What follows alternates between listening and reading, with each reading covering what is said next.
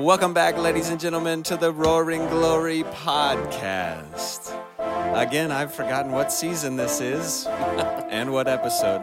What I do know is we're talking about John Owen and his work, The Mortification of Sin. Let's go.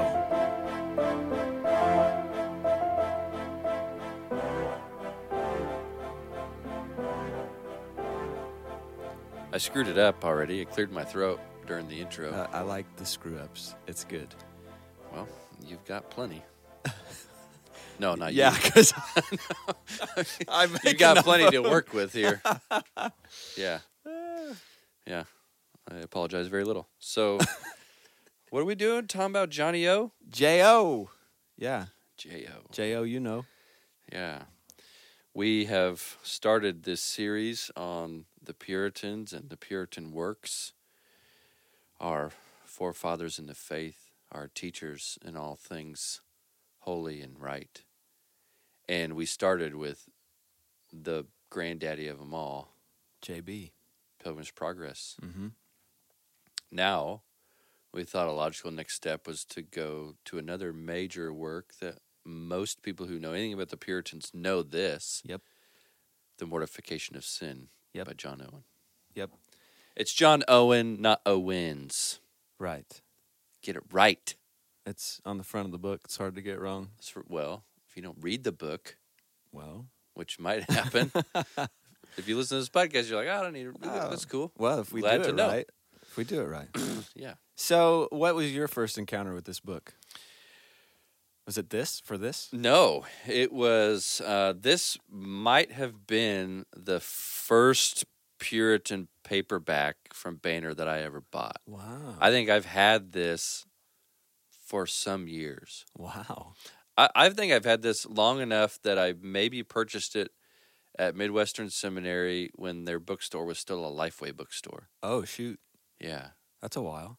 Yeah. And that's impressive that Lifeway had that in there. Yeah, because back then they had, like, Justin Bieber had a book about his fate, or somebody wrote it about his fate. Yeah, not Probably didn't surprised. even talk to him about it. Probably not. And Ghostwriters. stupid stuff like that. So glad that they have switched now to their own bookstore and Yeah. got rid of Lifeway's bookstore. I'm free to say that. You can say, I just finished my last class for the semester there. At Midwestern, not Lifeway. Right, yeah. I don't Lifeway has nothing to teach you. No, they skip all the hard stuff. Yeah, Romans Bible study skipped Romans 9 right in the middle of the study. This is not an episode about Lifeway. No, but we could do one. I could do it. I better stop. So my first introduction to this book was from John Piper, who said, I've heard him say that he reads this book, I think once a year, or this is the only book outside of the Bible that he's read more than once. So I was like, okay, well, if JP's going to read that multiple times, maybe I should check it out. Now, I made a huge mistake when I went to check this book out because I thought I was intelligent, and so I bought the unabridged version, and I found out how stupid I really was. So the first time I read this book, it was not as helpful as the second time I read it. The first time I was very depressed because I only understood the parts that were hard. The S's were F's. Yeah, it wasn't quite that bad. It was like English spelling, but it was terrible to understand. And we don't need to do that. No. We don't need to do that. No. It's not helpful. No. So why would we waste And it's not like when you read an abridged version, they're translating from another language. Right. They're just modernizing some words. Yeah. And we need that. So, but I digress because I thought I was smart. But I digress. So the second time I read it, I was like, oh my gosh, I didn't know all this was in there. And highlighted a bunch of stuff and felt almost the exact opposite response to the first time I'd read it. It was just like complete and utter joy. Rabbit trail. Is this what people experience when they switch from a King James to a like an ESV? I don't know. I was never a KJV guy.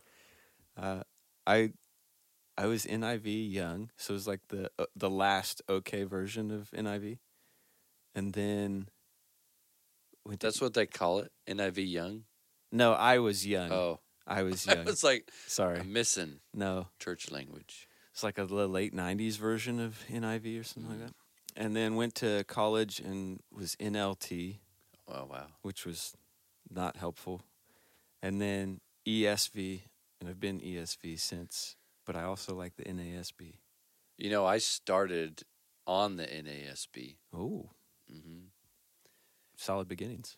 Yeah. And then I just went to the ESV because that's everybody that I was studying with and reading was using the ESV. And I did my research and found that it was pretty comparable with the NASB, just a little less wooden, a little less, You had a wood Bible? well, the language, a Oh. little easier to Oh, digest. you need to abridge your language for me. Yeah. Okay.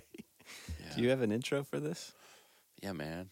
The mortification of sin is an exposition on Romans 8:13, which says, what, Andy? If you put to death the deeds of the flesh, Yeah.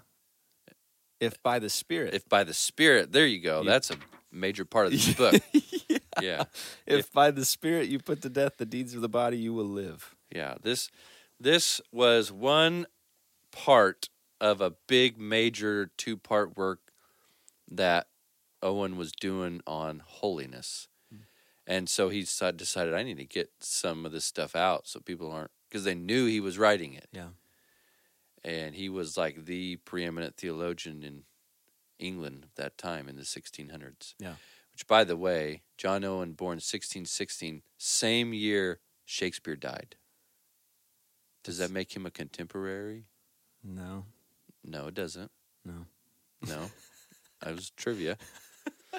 But kinda. Okay. I don't know what makes someone a contemporary of somebody else. It's gotta be. You gotta be alive at the same time. Well, were they? No, it was the same year.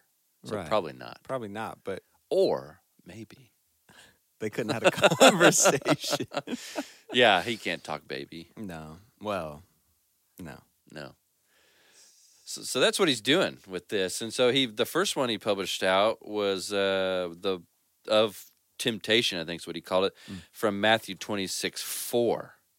And then he came out with the backside of this. Well, how do you make sure and mortify the flesh that does tempt you? That's what he does in this book. So isn't it? I think this is just another side note about the Puritans. It's amazing that they take and write whole books on one verse. One verse. Like, okay, so if you think you've got the Bible completely on lock, Uh-huh. you don't. Yeah, like just yesterday I preached on 2 verses. And there's a lot more to do there, but I felt like I did enough. Yeah. Yeah. But there's more to do. That's always You the don't case. Yeah, you don't get a 30-minute sermon and have it done. Right. And sometimes even one word. Mm. Well, kind of what he's doing here is the one word. Yeah. Yeah. Put to death. Yeah. What is death? Yeah. Yeah. I love it, and I think it should be an example for us in our Bible study. Like, go deep, wring it out dry. Yeah. See, here's where we run into a problem in our age and culture is we have too many other things to do or too many other things we want to do or used to doing. So we don't get the full scope of Bible reading like these people got. So, yeah, do that. Take a word or phrase of Romans 13 and say, well, what does it look like to do that? But then also be able to read all of Romans in one sitting. Yeah. Yeah. Or all of a gospel in one sitting, which is about 2.5 hours long if you're in Matthew or Luke. But, or John, I guess. So that's what these guys did. Yeah. And that's why we have these books. Yeah. That's why they're helpful. And it's weird because John Owen was this awesome scholar and did stuff like this. This is just like a small piece of what he's done. Yeah. Don't you have all 24 volumes or whatever it is of No, I don't have. condensed? Yeah. It was not 24 everything. volumes. Yeah. And it's been condensed into. But that doesn't even count as commentaries. Oh, okay. Well, Like, there you go. He's got a whole set of commentaries on Hebrews, and then Oh, that's counted in there too then. yeah, Yeah. it's wild. So yeah, this is just a little bit of what they did, and even him, who did this and had such great faith in these things and knew these things, he still saw other men that may not have been as learned as he is better preachers. That he couldn't even do that. Yeah, yeah. He was definitely seeing the glory of Christ at work in other men. He wasn't so consumed with his own work or his own life. Yeah. Yeah, for him to speak of Bunyan in an envious type of way, but in an honorable envious type of way, is that possible? Yeah. He did it. Yeah. That tells you how humble these people were. They didn't think of themselves as anything. Yeah. Any big deals. Although, if he exists today with the way that we're able to create several celebrities instantly with social media and stuff like that, Yeah. sure he would have had a lot more to mortify with pride and Yeah. But back then, really, you couldn't keep track of your book sales that well. You couldn't. So another side question: Is it a blessing for pastors who have a small church? Yeah, can be. Can be. Yeah. All right. Oh, you mentioned John Piper. Yes. That's how you found out about this. Yes. T4G, the last Together for the Gospel conference, just took place after Easter, and John Piper preached on basically the application of the cross. It wasn't just to get us reconciled to God, to heaven, but to be reconciled to God is to be a holy people from now on. To live as his people is to live as a holy people. And so I'm sure that message, a lot of it came from this. Yeah. I'm sure he knows that book pretty well. I'm sure he does. That's staying in there. Amen. All right. So the intro to this book. Are you through your intro? We can get to his Well, intro? maybe we need to intro John Owen first. Oh, 'cause yeah. People, I like to know who's talking to me. Well, dish it out. Born in 1616 to a Puritan family, Okay. by the way. So I think that's unique that he was a Puritan his whole life. He grew up in this. His dad was a minister, all that sort of thing. Entered Oxford University at how old? 15? 12. Oh, my. 12 years old. Oxford University. Graduates by 16. Ugh. Has his master's by 19. Yeah, just incredible. Started pastoring, though, at 27. At 27. Wow. So he'd been through all that, but Yeah. still not allowed to pastor Huh. till he's been refined. Hmm. Invited to preach at Parliament by the age of 30. And he was, does it say in your little notes there, he was the personal minister to, was it It wasn't Cromwell. Yeah, Cromwell? Oliver Cromwell's chaplain. Yeah. Mm-hmm. Yep. I thought this was crazy. His first wife died when he was 59, and then he remarried a year later at 60. I didn't know that. Wow. Yeah, and then he dies at 67. In 1680. 83. Oh. Yeah. Math. Yep. My math is bad. So that's a rundown of where he was and what he did and how he did it. Anyways, Yeah. Nice. That's good to know. it's good to know. He did have contemporaries with other famous Puritans. We mentioned. Oh yeah, We mentioned him on the last episode we did on Paul Bunyan. Paul Bunyan. On John Bunyan Yeah. about and They Dakota both mentioned raised oxen. Yeah. Yeah. that. So he was not a one-man show by any means, and he wouldn't have considered himself that either. But That's what happened when he left Oxford. He was becoming this nonconformist, which meant back then that they rejected the use of the Book of Common Prayer, which they were required to use in their church services under the current Church of England in that place. So he was asked to leave the Church of England and all that stuff because he was a nonconformist, and then went on to serve a nonconformist congregation during the last period of his life, and that was in London. There's a lot of interesting history, national history and governmental history during that period. I think Bloody Mary was reigning around the time he was... well, when he was born, Charles the First succeeded James the First, and James... Let's see, did just James before Bloody Mary? Wasn't James like the little brother? I don't remember now. Or I don't know how that all went. Reeves, what's his name? Michael Reeves. Yeah. Does a whole lecture series on the Puritans and the history within the English government and the world at that time. And he does a really good job at giving interesting details as to their lives and the persecution that they faced from not only the government, the kings and queens, but also their peers. And even among themselves, they had disagreements on what it was to be biblically based. Yeah, it's weird to think about a society that was all about making sure that the church conformed as a part of the state. Yeah. Yeah. And I think Henry VIII kind of started that. Well, he didn't start that, but he started the Church of England. Right. And made sure it conformed to his sinful desires. Right. And then they just kept going like this was a legitimate thing. Let's keep this party. Let's keep this party rocking. Yeah. That's what they said.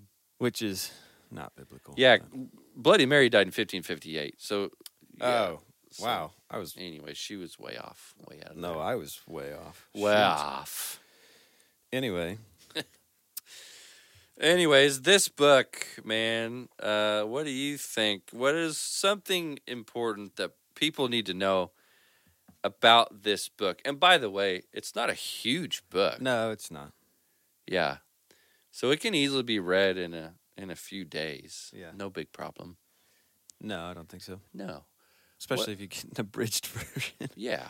Yeah. What are Is you going to this say? what you have in your hands, the whole, what is this? This is a part of a set that Banner of Truth does. It's a John Owen set. Andy has a green cloth overboard Yes. volume from the great works of John Owen. Reproduced and published by Banner of Truth Trust. That is not an infomercial. So it's like a 6 or 7 volume set that Banner of Truth puts out, and there's like 2 works per book. And this one is the last, I don't know, I'd say quarter of the book. They're not really very big books at all. So this one, there's 14 chapters, and the chapters are relatively short. Does yours have 14 chapters? Yep. So if you read even just a chapter a day, which would sometimes take 5 to 10 minutes, at the most 20 to 30 minutes maybe to read one chapter, you'd have it done in 2 weeks. That's pretty easy. But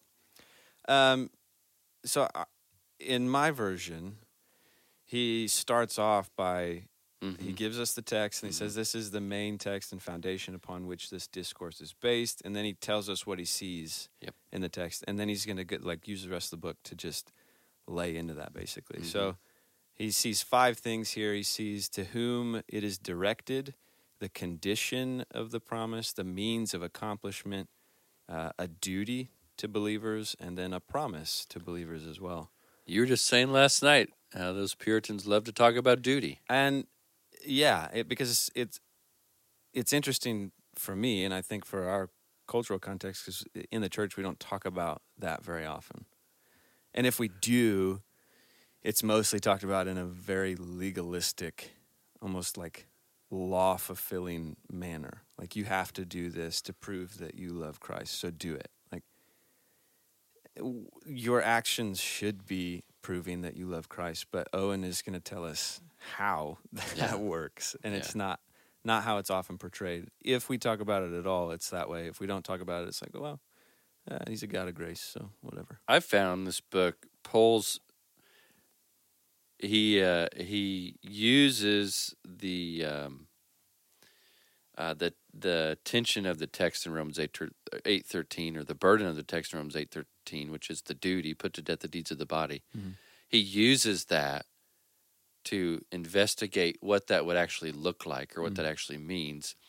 And so you're like, wow, okay, this is a big deal. Yeah. This seems difficult. Can I do that? Can I follow that pattern? And then he gets to the way, or the means, the Spirit. Yeah. Because that's what you corrected me when I was quoting that, by the Spirit. And he saves that for the end of the book. Yeah. So you go through this whole book and you're like, whoa, all right. Yeah. I'll try that. I'll do that.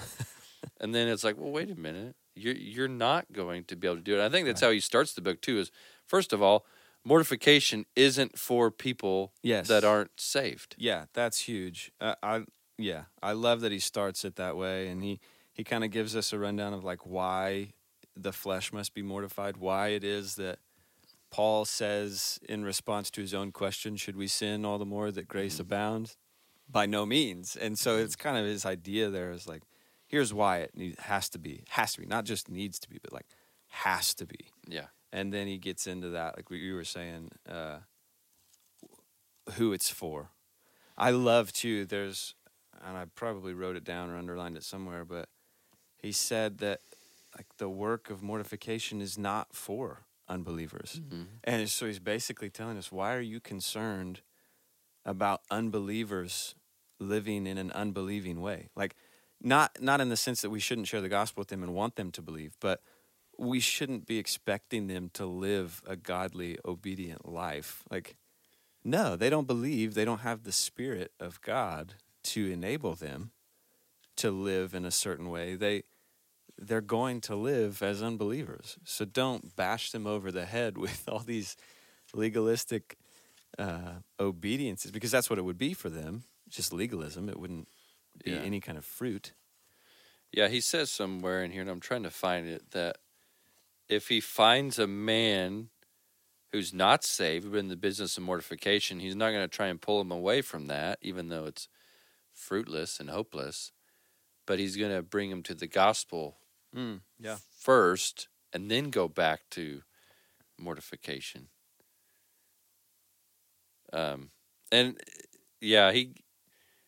He goes into that when a sin's not mortified, but when it's only diverted, when somebody just changes what it is that they're sinning in. Yeah, and he gives they're just changing masters. Yeah, he gives an illustration again in there where he says it's not a sin, or well, he's talking to a believer or a pastor at this point, I think.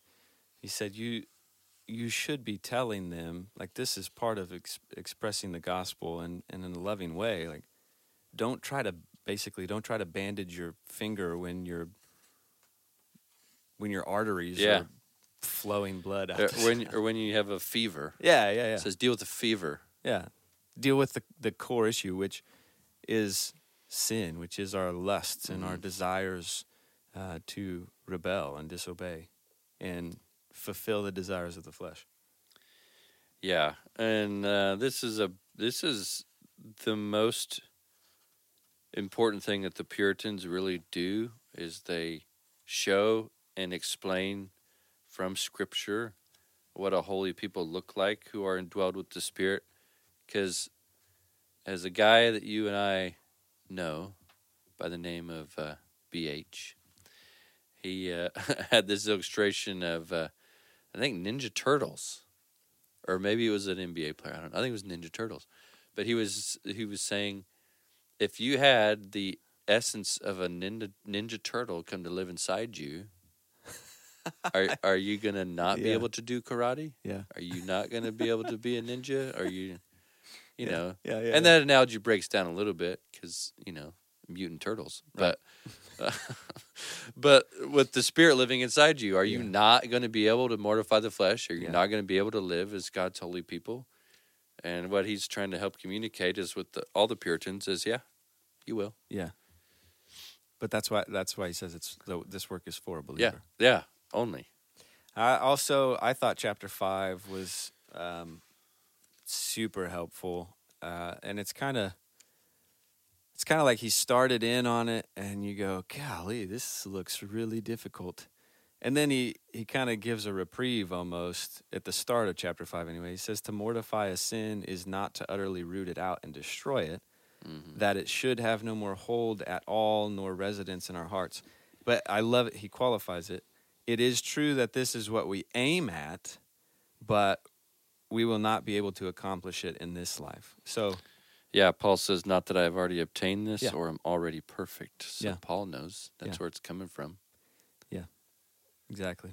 And I think that's a sort of a comfort. It shouldn't be a means of justification for our sins, No. but it should be, because I know from experience just the distress of sinning. It's like, wow, well, I must not be a believer because I'm not killing this totally. Like, it's not totally gone. I'm not totally perfect. And, well, you're not going to be because you're human. Yes, we aim for that. We desire that, but just understand that's not what's going to be accomplished here and now. It has been won for us, and we will see the fulfillment of it at our death and the return of Christ. So, chapter 6, then, he talks about what mortification is. He goes through a few instances there. Talks about what opportunity does and when temptation rises and how we are to weaken temptation constantly. I highlighted a whole quote. I won't read the whole paragraph here, but he's giving the illustration of a man at war and knowing his enemy and thinking strategically about how to defeat his enemy constantly. That idea and that approach is how we should be thinking about killing our sin. Always aware that our flesh is out to kill us, which there's that famous quote we haven't gotten to yet, but so I may not ruin it. We'll just use it later. But we should always be aware of what sin is trying to do to us, what our enemy is trying to do, and what our flesh is trying to do, and to be considering the ways in which it tempts us. So if a certain situation that we find ourselves in leads to a temptation, we should resist being in that situation at all times. So, Yeah, this book is not about how you complete this once and for all. yeah, That will be completed. right. Not by you. Right. And this is how to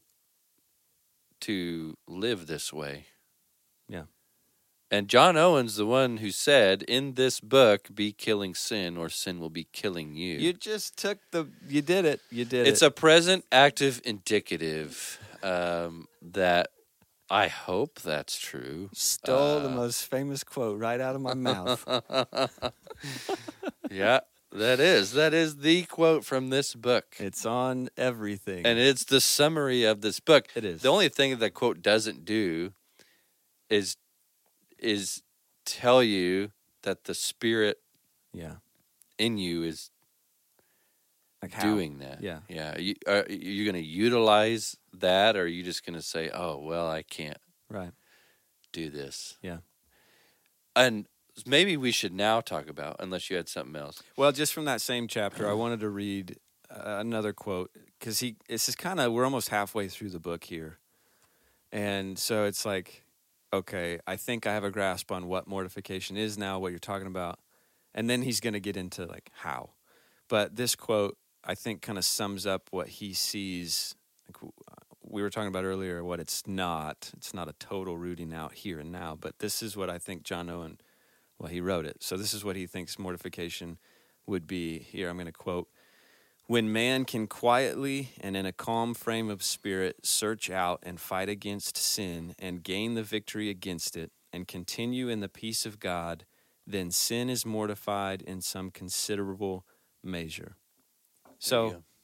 just a couple of things like consistently, quietly, calmly seeking out and fighting against the sin that's in our own lives, like recognizing those temptations or those areas in which we find ourselves most tempted, and then gaining the victory against it and continuing the peace of God. And so that should be like, okay, here's the point of what mortification is. Now, how do we do it? And that's what he's going to get into in this next part of the book. But I thought that was a good summary of what he's telling us he looks for. Yeah. Yep, that is the first half of the book. That is the burden that's laid upon us to mortify or to kill or put to death or however you want to say it. Yeah. And then something that I think a lot of Christians struggle with is, okay, we're commanded to do these things. Mm-hmm. We can't do them on our own strength. So what does it mean to utilize or to live in or to do these things, outside of your own strength? And that can be real confusing to think about, or real spiritual in a sense. Like, how do we spiritualize that? But anyways, Owen does a great thing by just simply giving us considerations. He says, by faith, fill your heart with a right consideration of the provision that God has made in the work of Christ for the mortifications of your sins.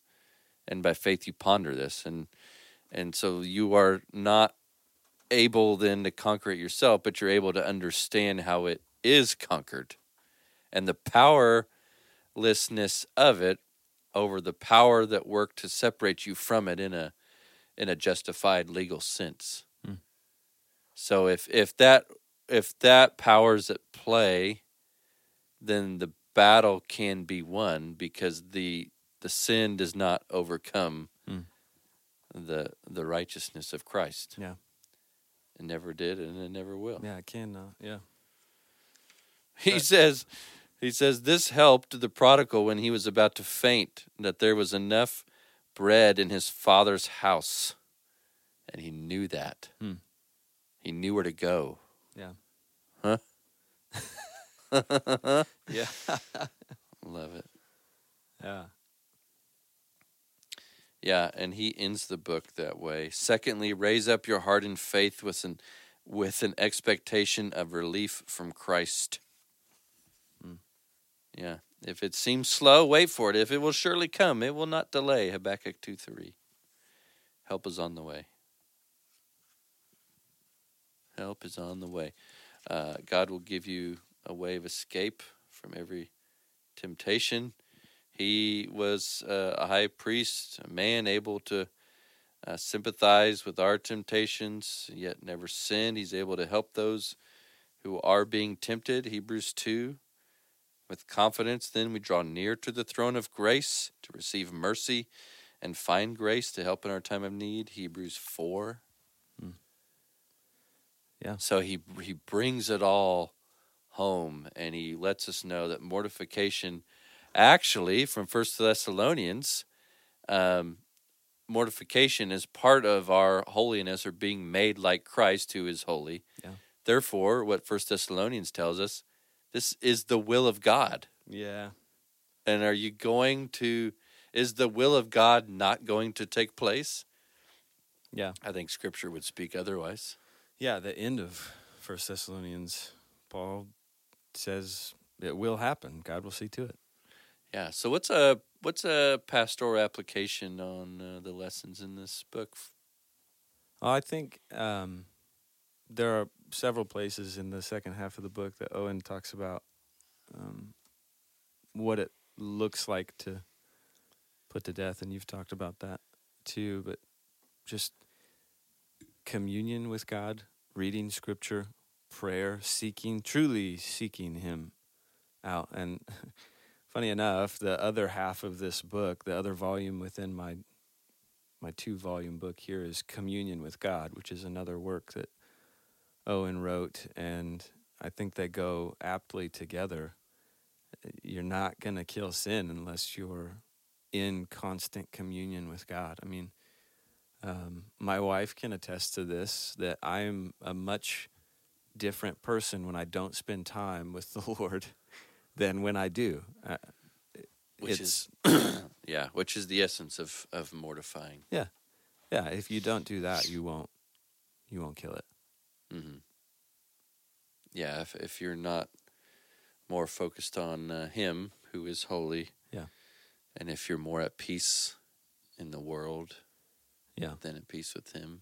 And another thing, I was thinking about this today after class, actually, that sin is like the manifestation of the state of your heart and the state of your communion with God prior to the sin. Rachel and I were talking about in the Old Testament that story where, I can't remember his name, but they're bringing the ark back to Jerusalem, and it's like wobbling on the cart. I just read that the other day. That's funny. He's wobbling on the cart, and he thinks he's going to fall off, and he goes to touch it, and God strikes him dead immediately. Yes. Even Spurgeon was telling me about that the other day. Dang, Andy, you got to bring stuff up, and I don't know, I can't reference it. Well, I'm not a computer. Let me tell you what we were talking about, what we were thinking, and you can comment on it.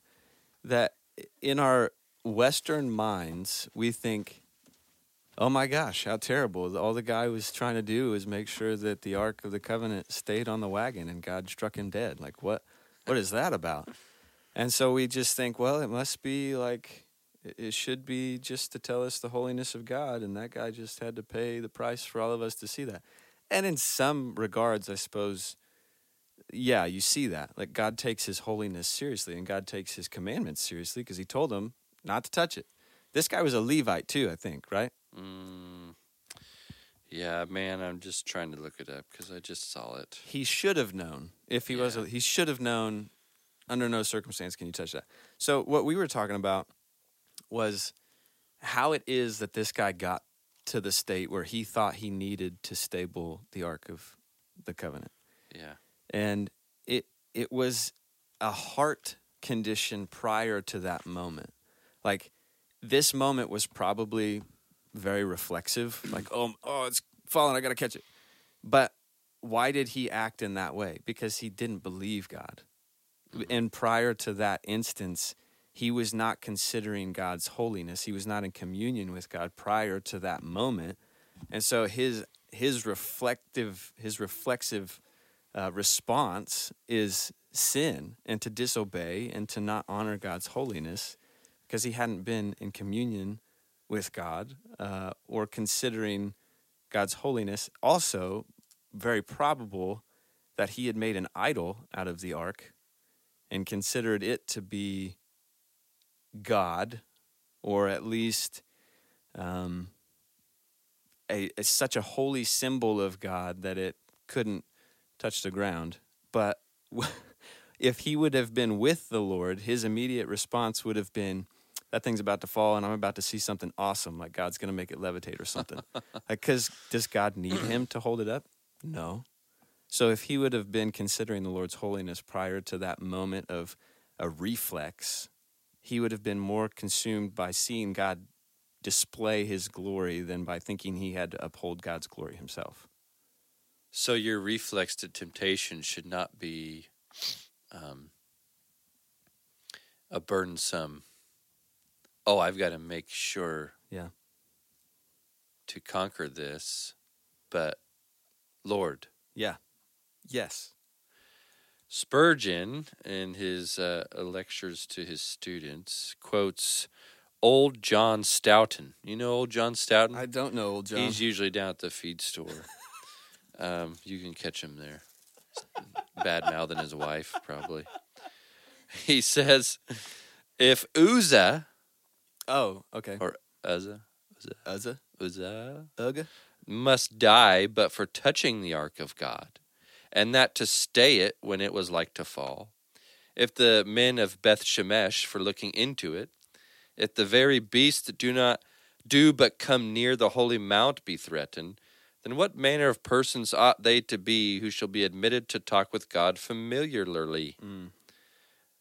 To stand before him as the angels do, and to behold his face continually, to bear the ark upon their shoulders, to bear his name before the Gentiles, in a word, to be his ambassadors. Holiness becometh thy house, O Lord. Holiness becometh thy house. And that should just make us in awe of I think, Christ. yeah, and that's what I underlined in that. I said, I underlined it, and then I wrote off in the margin, only in Christ. Yeah. Yeah. So I guess my final word on holiness, as pertains to why Owen would write this book, would be that you would find more comfort, joy, and peace and safety in the holiness of God than in the world. Yeah. Yeah. And Owen says actually that exact thing. Like your joy and peace in some manner depends on your mortification. Dr. Thor Madsen said this to me one time. He said, "Isn't it an amazing mystery how a sinner goes from desiring sin to then desiring the holy things of God?" He said, how amazingly crazy is that transition? Yeah. And that would be salvation. Yeah. You should be holy, for I am holy. Yeah. And he will make us. He will sanctify us. He will surely do it. Read that before, haven't you? Yeah. Yeah. Well, that is John Owen's work, The Mortification of Sin. Obviously, we're going to highly recommend you pick that up and spend 2 weeks to read it. It's well worth more than that. But 2 weeks is definitely doable. I'll revisit it because it is the way he You know what he does sometimes, I'm carrying this on, but it's funny because he'll start talking about something and then he'll say, "Okay, now I'm going to explain it," and then he'll explain it like 1, 2, 3, and then he'll take point 2 and go A, B, C, and then he'll take point B and go 1, 2, 3, Yeah. and then you'll get carried away and all these, but actually he knows what he's doing. It's not a mess. It's just he's following a train of thought that we should follow to think about these things, and then he wraps it up in a nice little bow. So it's a nice work to revisit all the time because it's helpful reminder of how this works. Mm-hmm. And if this is our sanctification, which is the will of God, then we should be aware of how it works. Yeah. Yeah, definitely. Then we will be less able to succumb to the schemes of the evil one. Yes. Amen. Should I kiss the mic now? Kiss the mic. Kiss the Son, lest he be angry. Lest he be angry. And you perish in the way. Bible. Psalm 1 or 2? 130. I think it's 2, actually. Psalm 2. It is Psalm 2. You're right. That. Yeah, Psalm 2. All right, folks, please go pick that up. Please visit roaringglory.com for more special things. We have special. We're going to have copies of this in the Holt First Baptist Library as well. So if you're a member. It's becoming a world-renowned library for a church. It's becoming unmatched. We're going to get it there, but we're not quite there. The world will come to see this. We can only hope. We can only hope. If you have questions, shout us out. There should be like an email button. Info at roaringglory.com, yes. Or you can fill out a little question on the website. It'll send it to us. Yeah, we'll definitely write you back because nobody asks us questions. Yeah. For future listeners who go back to relive the genesis of Roaring Glory. If you're listening to this in 2032, we're not writing back. Sorry. Who knows? I can't say. I might own a horse by then. I don't know. Oh my gosh. All right. Well, we'll let you know where we're at next time, what we're doing soon. Stay up on the newsies. Tell them you love them so I can stop this.